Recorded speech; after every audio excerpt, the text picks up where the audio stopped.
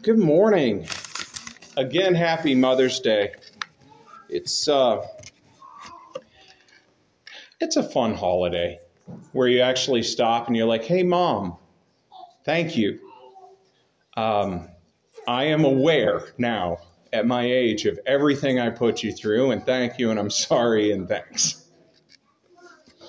It's amazing how much your perspective changes as you go through life, where you start to notice all the 9 million things, and that's a low estimate that your mother and father do for you as a child.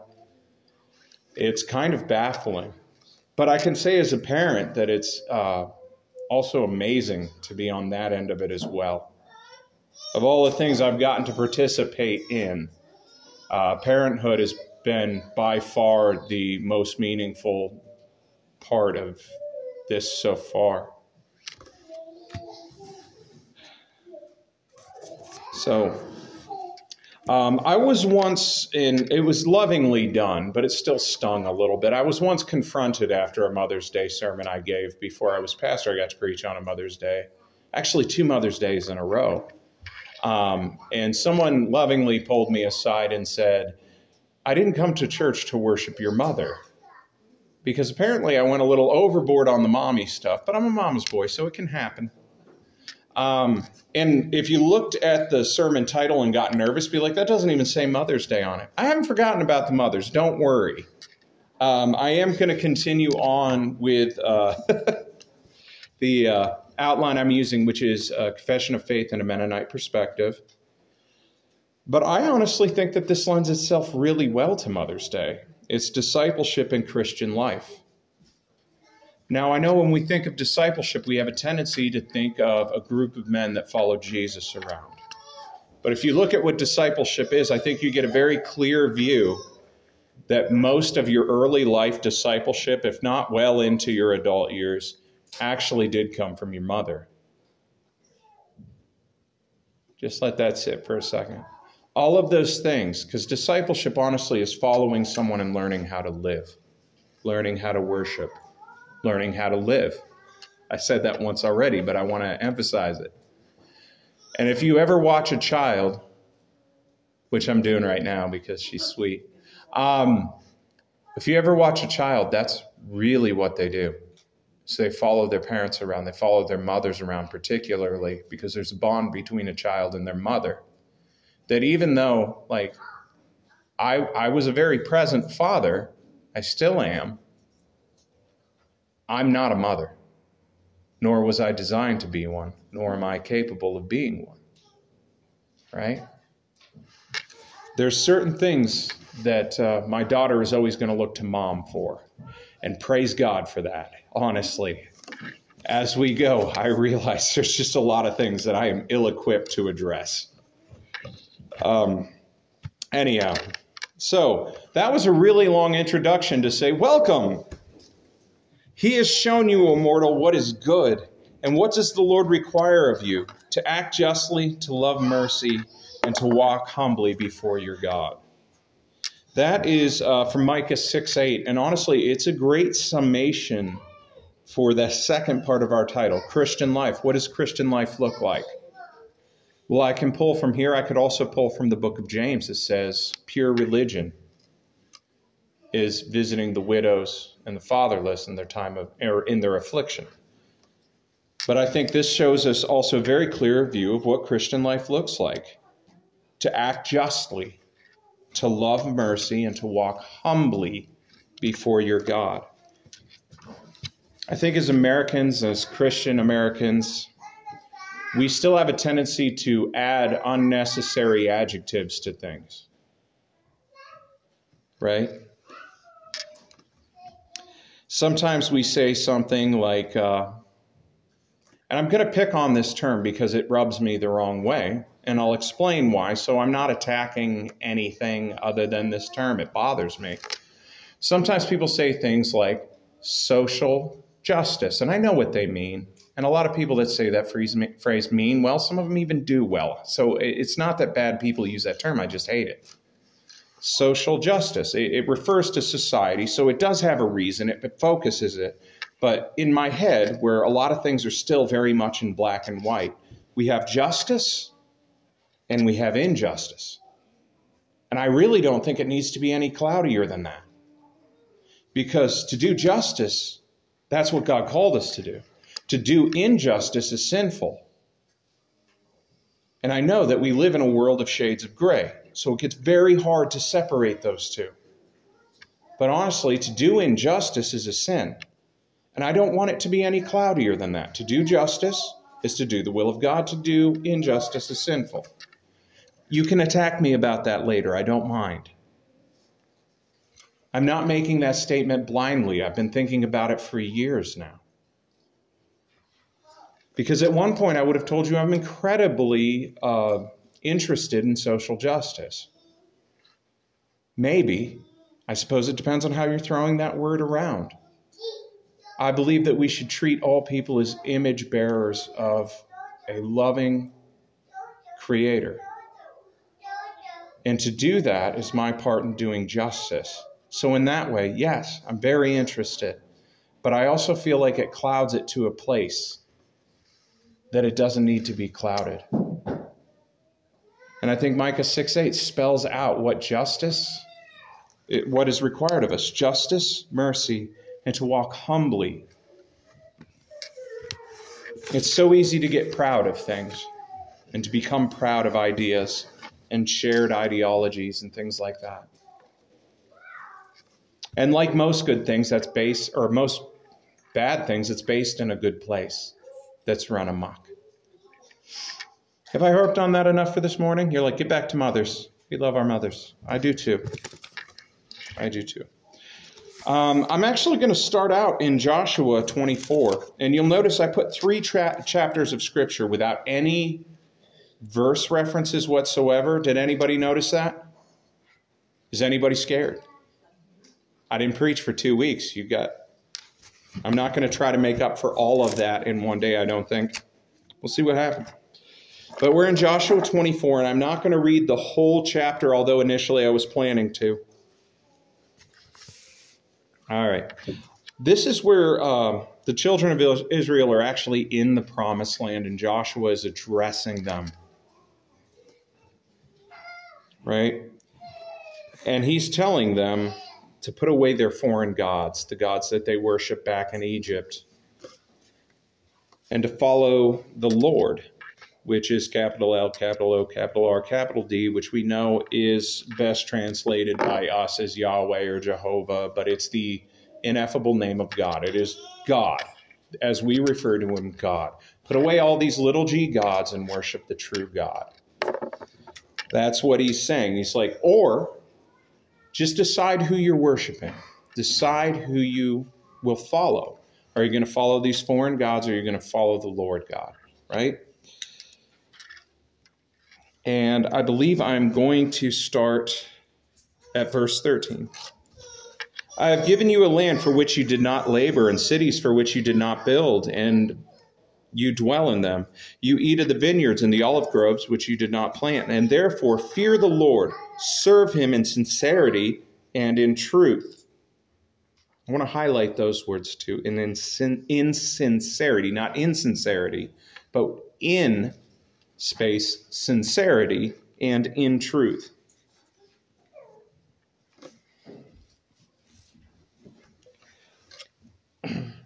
And put away the gods which your fathers served on the other side of the river in Egypt, and serve the Lord.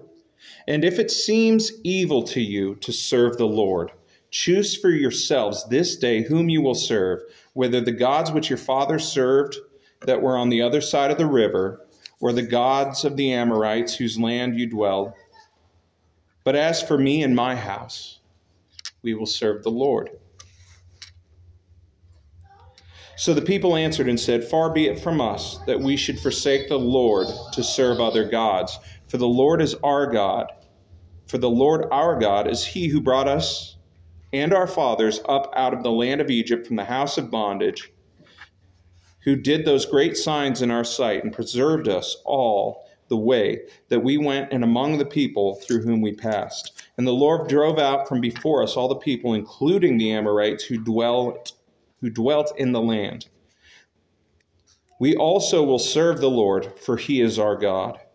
But Joshua said to the people, "You cannot serve the Lord." That seems like a strange turn. He's telling them to commit to serving the Lord. They're like, "We'll serve the Lord." And he's like, "You can't do it."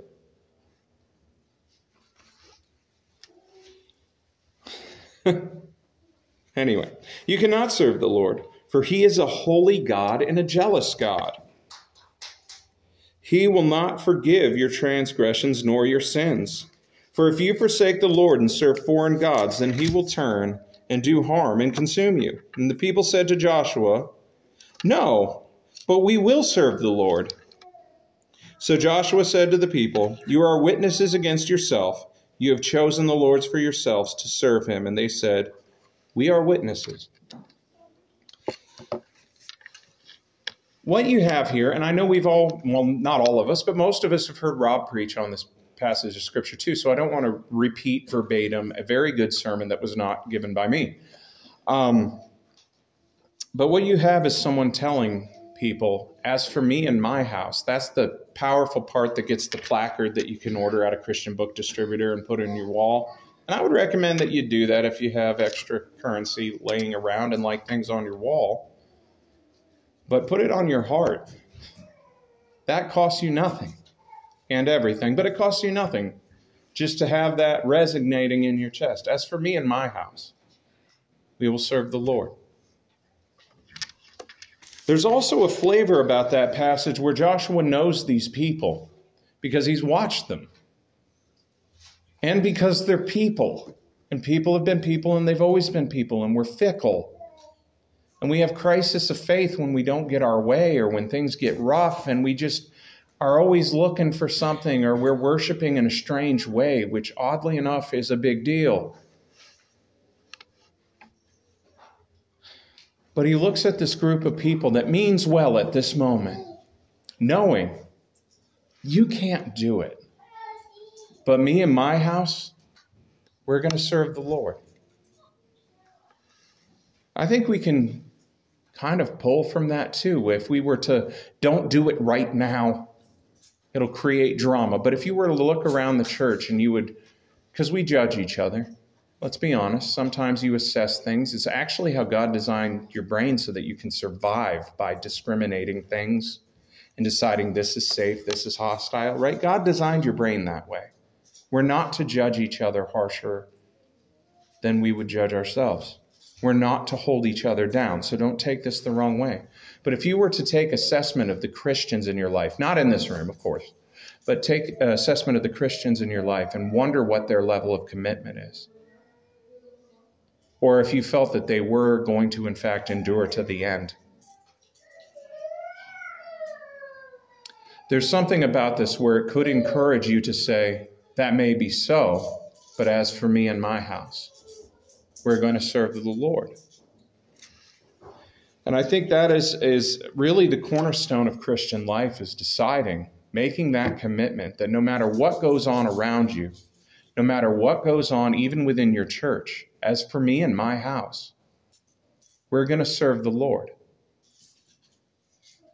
I also want to point out what Joshua didn't do is he didn't go grab his family and move away from the people. He stayed in that community. And he worshiped within that community of God's people. Although his greater commitment seems to be, as for me and my house, we're going to serve the Lord. And I think that's very applicable as parents. Mothers, it's your day, so I'll say as mothers, with your husbands, to say that, to make that kind of commitment. As for me and my house, we're going to serve the Lord. We're going to worship in this church. We're going to be part of the bigger body. We're going to corporately worship. But as for me and my house, we're not going to be swayed by whatever goes through. As for me and my house, we're going to serve the Lord. Now, that's, like I said, that's kind of fundamental. That's a first step. It doesn't end there. Any more than it ends that you accepted Jesus when you were 12 years old. I'll celebrate that with you, but then what? What happened then? There's a whole lifetime that happens and continues to happen from that moment where you declare, "Oh God, you are my God, and I will ever praise you."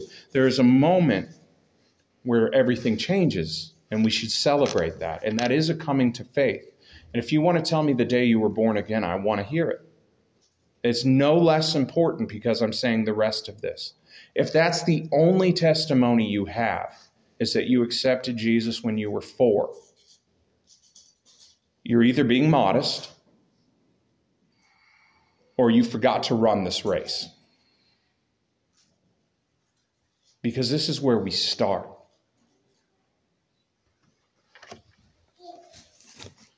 It's no less important, though. Every journey begins with the first step. You're not even on the right path until you surrender to Jesus. So I'm not discounting that. If you have not given your life to Jesus, do it now. Life is short, and it gets shorter every breath you take. Give your life to Jesus, but that is the first step. That isn't the end. That isn't the whole journey.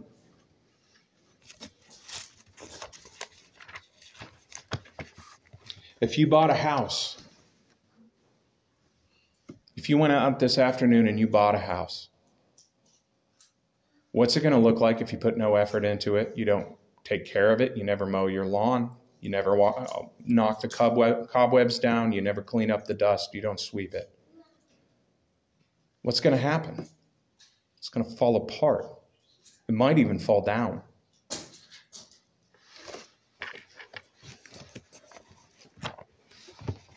It's a glorious thing to buy a new home.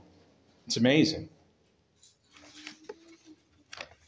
There's work that goes into it just to preserve the house. You're not rebuilding the house. Every time you spill a glass of water, someone doesn't come in and take your house away. But you got to clean it up. You got to preserve it. You've got to maintain it. You got to improve it. That was a strange metaphor. It was top of the head. I hope you'll forgive me. Next place I'm moving on to actually is Matthew 7. And I just proclaim that we judge each other. And then I'm turning to the chapter that talks about don't judge. And then, oddly enough, not reading that section this morning. I am aware of what it says. Don't judge. Now I almost have to address it, but don't judge. When it says that, you don't stop there. It says don't judge. Judge not that you not be judged, right? For with the judgment you judge, you will be judged. That whole thing is about clean yourself up and then help your brother. It doesn't say let them go. Only God can judge me. That should scare you.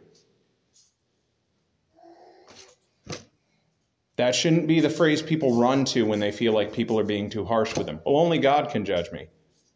Really? That should terrify you. Because if your finite friend in their little sphere can see something wrong in your life, what does a holy God see? Hopefully when God looks at me, he sees Jesus, because I'm a train wreck. And depending on your level of honesty this morning, you probably are too. But I'm a redeemed train wreck. That's the difference. God uses imperfection, and it brings glory to him. If I was perfect, well, that's a ridiculous thing to even say. If I was even good, there's none good. I'm not even good.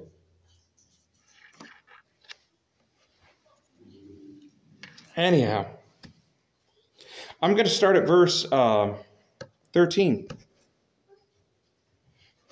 Just seems like a good verse to start on this morning, I guess. Enter by the narrow gate, for wide is the gate and broad is the way that leads to destruction, and there are many who go in by it. Because narrow is the gate and difficult is the way that leads to life, and there are few who find it. The easy way is the wrong way, isn't it? If you're just going through life, it's probably the wrong way. I learned something this week, and it was extra biblical, so I hope you'll forgive me. It was a motivational speech. I rarely listen to those, but I got caught up in one where someone is explaining the direct correlation between responsibility and meaning. If you live a life devoid of responsibility, then your life inherently has little to no meaning. And I'd never thought of that before. If you avoid responsibilities, you are making zero impact or negative impact. It's strange. Most of you probably have a lot more responsibilities than you think you do. So this isn't an accusation, but I just found that strange. But that seems to be our societal go-to is, I don't want responsibility. I'm not taking responsibility for that. Not my circus, not my monkeys, right?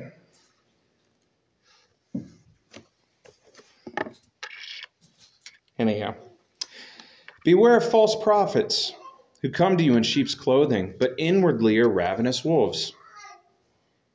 You will know them by their fruits. You'll know them by their fruits, which you would be able to see and discern. I'm not calling that judgment, but that seems fairly synonymous, does it not? Do men gather grapes from thorn bushes or figs from thistles? Even so, every good tree bears good fruit, but bad trees bear bad fruit. A good tree cannot bear bad fruit, nor can a bad tree bear good fruit. That's almost a tongue twister in New King James. Every tree that does not bear good fruit is cut down and thrown into the fire. Therefore, by their fruits you will know them. Most terrifying verse in the Bible. Are you ready? Not everyone who says to me, Lord, Lord, shall enter the kingdom of heaven, but he who does the will of my Father in heaven. Many will say to me in that day, Lord, Lord, have we not prophesied in your name, cast out demons in your name, and done many wonders in your name? And then I will declare to them, I never knew you. Depart from me, who practice lawlessness. That is an interesting verse, is it not? That verse used to terrify me. Absolutely terrify me. Made me shake in my little Armenian boots. Not because I'm Armenian, just theologically I was Armenian as a child. I truly believed every time I sinned, I was now going to hell. And I'm not sure anyone ever taught me that explicitly. But that is a terrifying way to live. Because sometimes I can't get out of bed before my mind is sinning already. All it takes is for the dog to put her Kong, that chew toy, right there, where you step out of bed and you step on that rolly thing and you start to move.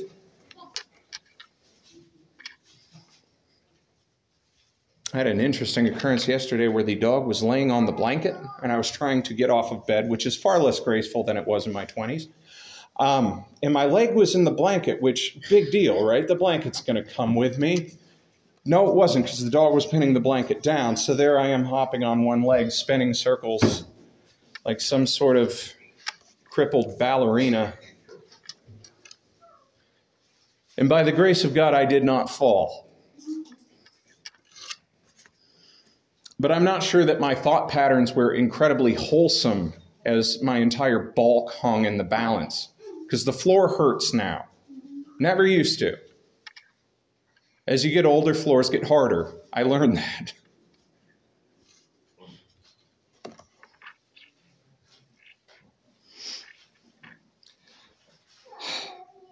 But not everyone who says, Lord, Lord, will enter in the kingdom. Those who do the will of the Father. What is the will of the Father? Well, that was our opening verse. At least in part, was our opening verse. What is the will of the Father? To act justly, to love mercy, not to reluctantly do mercy, but to love mercy, and to walk humbly with your God.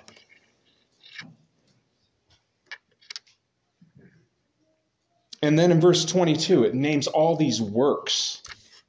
Haven't I done all this good work? Haven't I earned my way into heaven? That's how I read that now. It's not because you're not supposed to do good works. If you are trying to find your salvation in doing good works, you're not doing anything. You're spinning your wheels. You might make the world a little bit better and more comfortable. I affirm that. Do good things. We're supposed to do good things. If you're relying on your good works to be your salvation, you've forgotten Jesus already.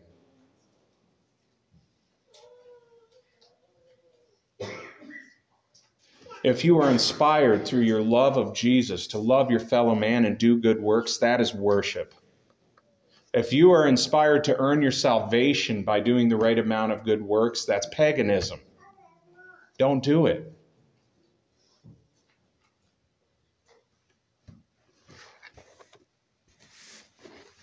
Therefore, whoever hears these sayings of mine and does them, I will liken to a wise man who built his house on the rock. The rains descended and the floods came and the winds blew and beat on that house, and it did not fall, for it was founded on the rock. But everyone who hears these sayings of mine and does not do them will be like a foolish man who built his house on the sand. The rains descended, the floods came, the winds blew and beat on the house, and it fell. And it was great was its fall. And so it was, when Jesus had ended these sayings, that the people were astonished at his teachings, for he taught them as one having authority and not as one of the scribes.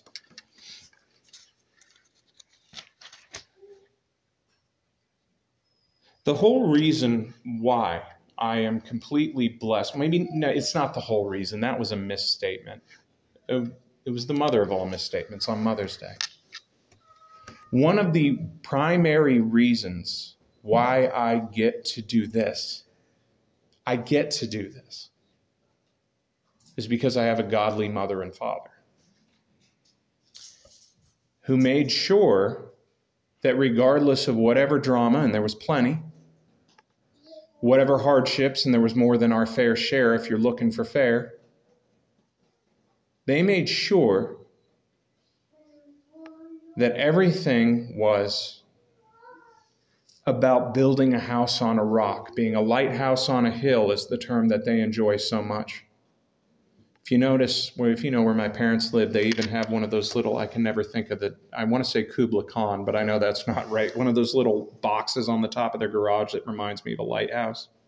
It reminds them of a lighthouse too. Does anybody know the word for that? Cubulo. It's not Kubla Khan. He was vicious. A cubulo. It's just one of those little spires that kind of reminds you of a lighthouse or a church, but they put one on their garage on purpose because they always said they wanted to be the lighthouse on the hill. So they built their house on a hill. Now they have their light shining. It's, if you know me in ways, you know my parents. Because the good things about me mostly are my parents or my wife.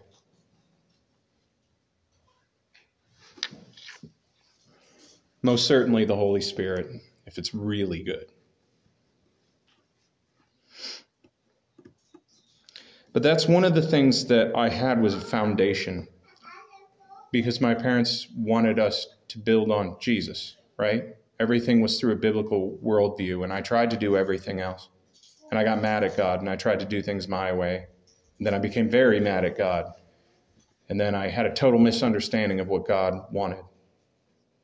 All of that.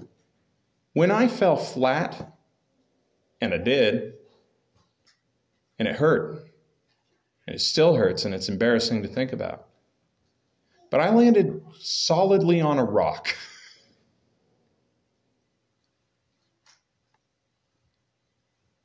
Because I had this example that my parents live, right?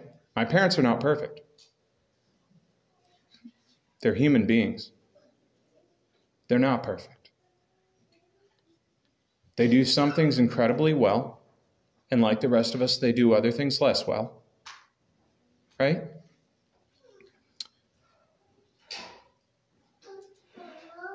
The only thing I can think of that my parents do poorly is I've gotten directions from my father, and he says words I don't understand, like north and east, and I don't know. I don't know what direction east is unless the sun is rising, and I know what west is when the sun is setting. Take a left at Dairy Queen. I know what you're saying, right? This is how you can tell I never really lived in Nebraska, because they know their directions there.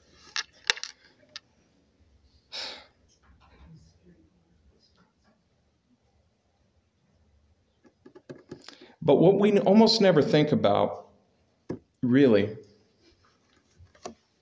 is why are you on church on Sunday morning? There's a good chance that you're in church on Sunday morning because your parents brought you to church when you were a child. There's a really good chance. Even if it was infrequently, your parents probably brought you to church, or they took time to thank God when something major happened, or they taught you the difference between right and wrong, and later you found Jesus. But there is actually an element of discipleship just in the fact that you were taught right from wrong. However, that's a heavy burden, because this is also where children learn to stretch the truth. Now, they know how to do it from birth. I'm not putting that on moms, please.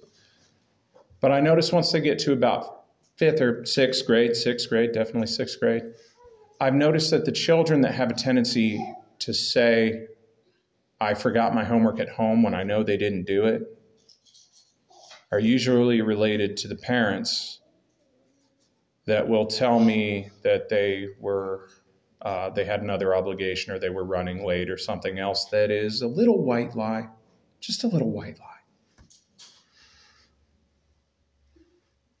That too is discipleship.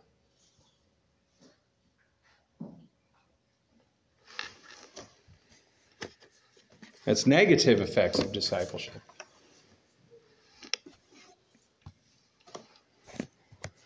That's improper discipleship.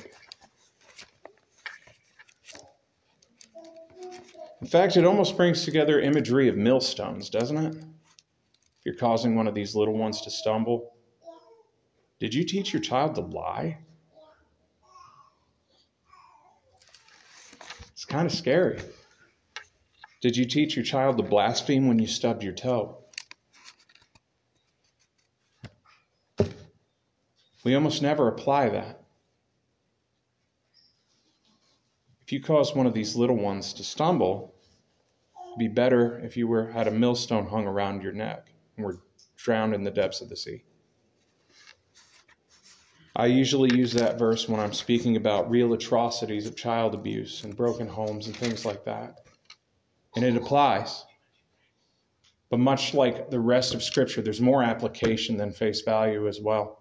What am I teaching to my daughter? What are you teaching to your sons? What are you teaching these children?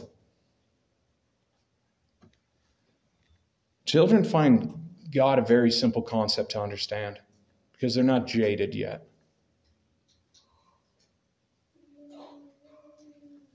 They see the world for the beauty and the miracle that it is. And they're in love with it.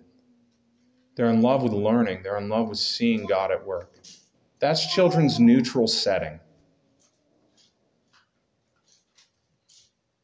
I think the biggest responsibility in discipling children is not ruining that. Children are so much closer than we are in the fact that their natural setting is to worship God. And you lose that as you go.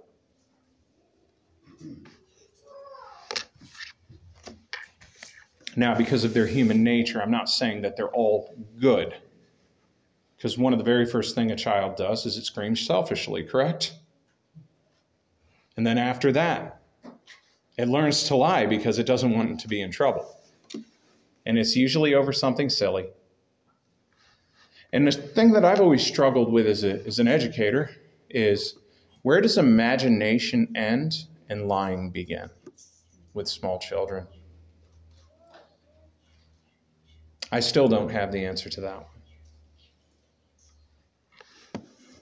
Because imagination is good and healthy, and it stimulates brain growth. Lying is a sin. I'm not sure where one ends and the other begins.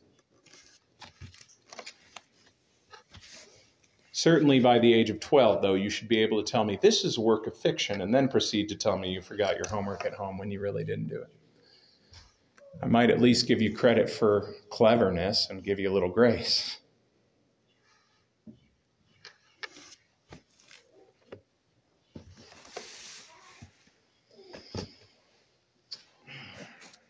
The last place that I'm flipping to this morning, Philippians. When Wesley was in Bible memory, I would have him remember that as Philippimans, and I drew a little picture of a guy doing a cartwheel. Just a little mnemonic device. Philippians. And if you have trouble finding that in your New Testament, because I'm a teacher, I'm going to share things you don't want to know sometimes. Galatians, Ephesians, Philippians, Colossians. They're all grouped together. Go eat peaches and cream. In case you didn't know that.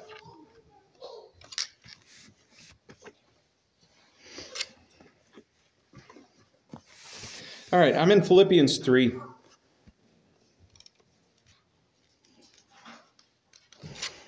Before I read Philippians 3, I'm going to warn you ahead of time that you're going to hear a lot of sermons from me when I get through this series about discipleship and Christian living.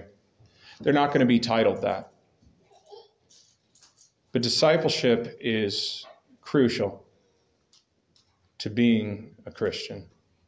You might not call it that, but I think we should.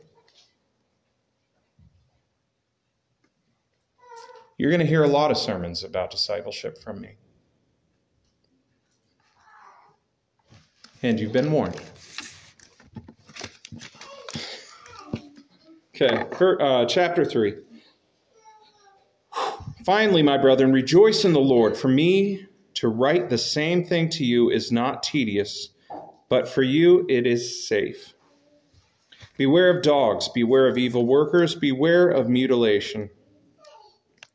For we are the circumcision who worship God in spirit, rejoice in Christ Jesus, and have no confidence in the flesh.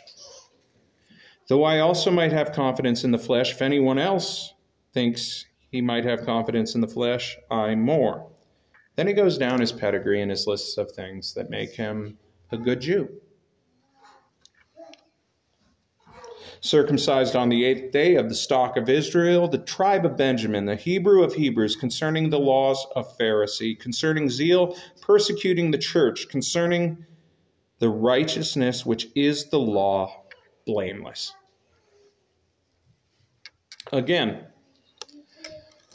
Paul illustrates something very exhaustively here, that you are not saved by your good works, you're not saved by your family. All of that can be helpful. Particularly that family part.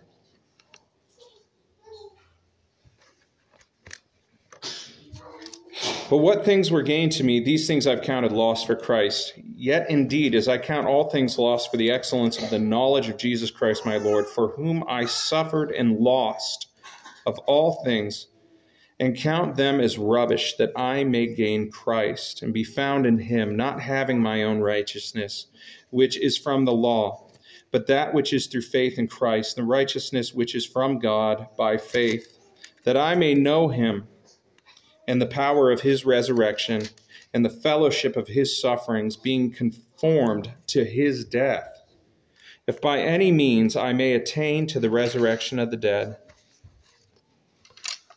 Not that I have already attained or am already perfected, but I press on, that I may lay hold of that which Christ Jesus has also laid hold of me. Brethren, I do not count myself to have apprehended, but one thing I do. Forget those things which are behind, and reach forward to those things which are ahead. I press towards the goal for the prize of the upward call of God in Jesus. Therefore let us, as many as are mature, have this mind, and if in anything you think otherwise, God will reveal even this to you. Nevertheless, to the degree that we have already attained, let us walk by the same rule. Let us be of the same mind. Brethren, join in following my example, and note those who so walk as you have us for a pattern. For many walk, of whom I have told you, often, and now tell you even weeping that they are the enemies of the cross of Christ, whose end is destruction, whose God is their belly, whose glory is in their shame, who set their mind on earthly things. For our citizenship is in heaven, from which we also eagerly wait for the Savior, the Lord Jesus Christ, who will transform our lowly body, that it may be conformed to his glorious body, according to the working by which he is able even to subdue all things to himself.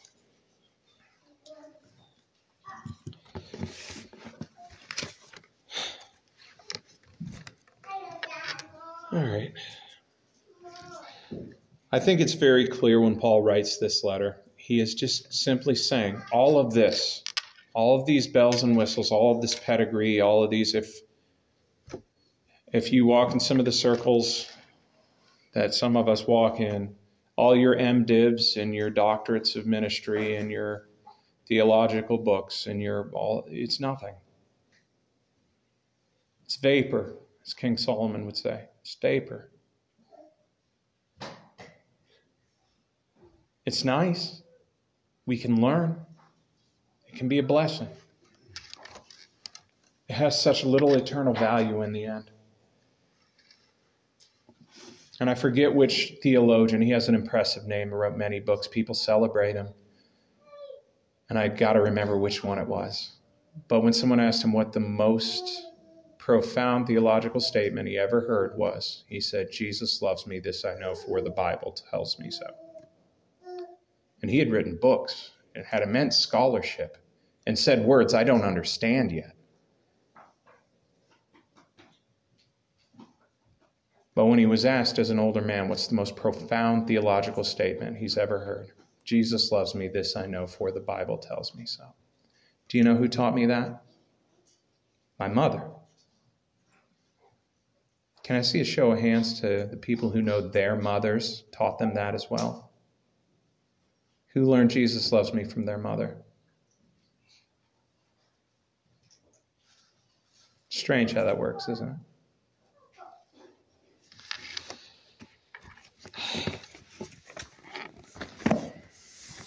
So, I'm just going to wrap up real quick, but I do want to take time.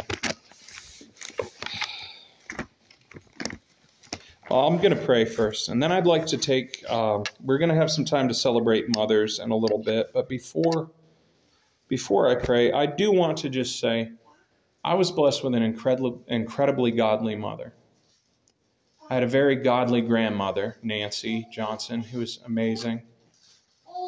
I have a very ethical and moral grandmother in Hazel Cox, right? They make a mark on me. They did. They do. I say things sometimes and I'm like, oh my gosh, my grandmother said that. It's neat. You'd be surprised how much stuff you hear me say up here actually came from my grandmother or my mother. And it's possible it might even come from my wife's grandmother, Grandma Betty, or from my mother-in-law, or from my wife. I quote my daughter a lot too. She doesn't like it when I do that. But can I tell you how blessed I feel that my daughter on Mother's Day is in church with her mom and her grandmother and her aunt. My nieces and nephews have that same thing going on. They're in church this morning on Mother's Day with their mother and their grandmother and their great-grandmother. That is neat. Can you think of anything more beautiful than that, really? If you can have 4 generations of Christians sitting together in the same church pews, if that doesn't, could I quote that little guy from the Ray Vander Laan conference? If that doesn't light your fire, your wood's wet. Anyway, if you can do so without pain, can you stand with me?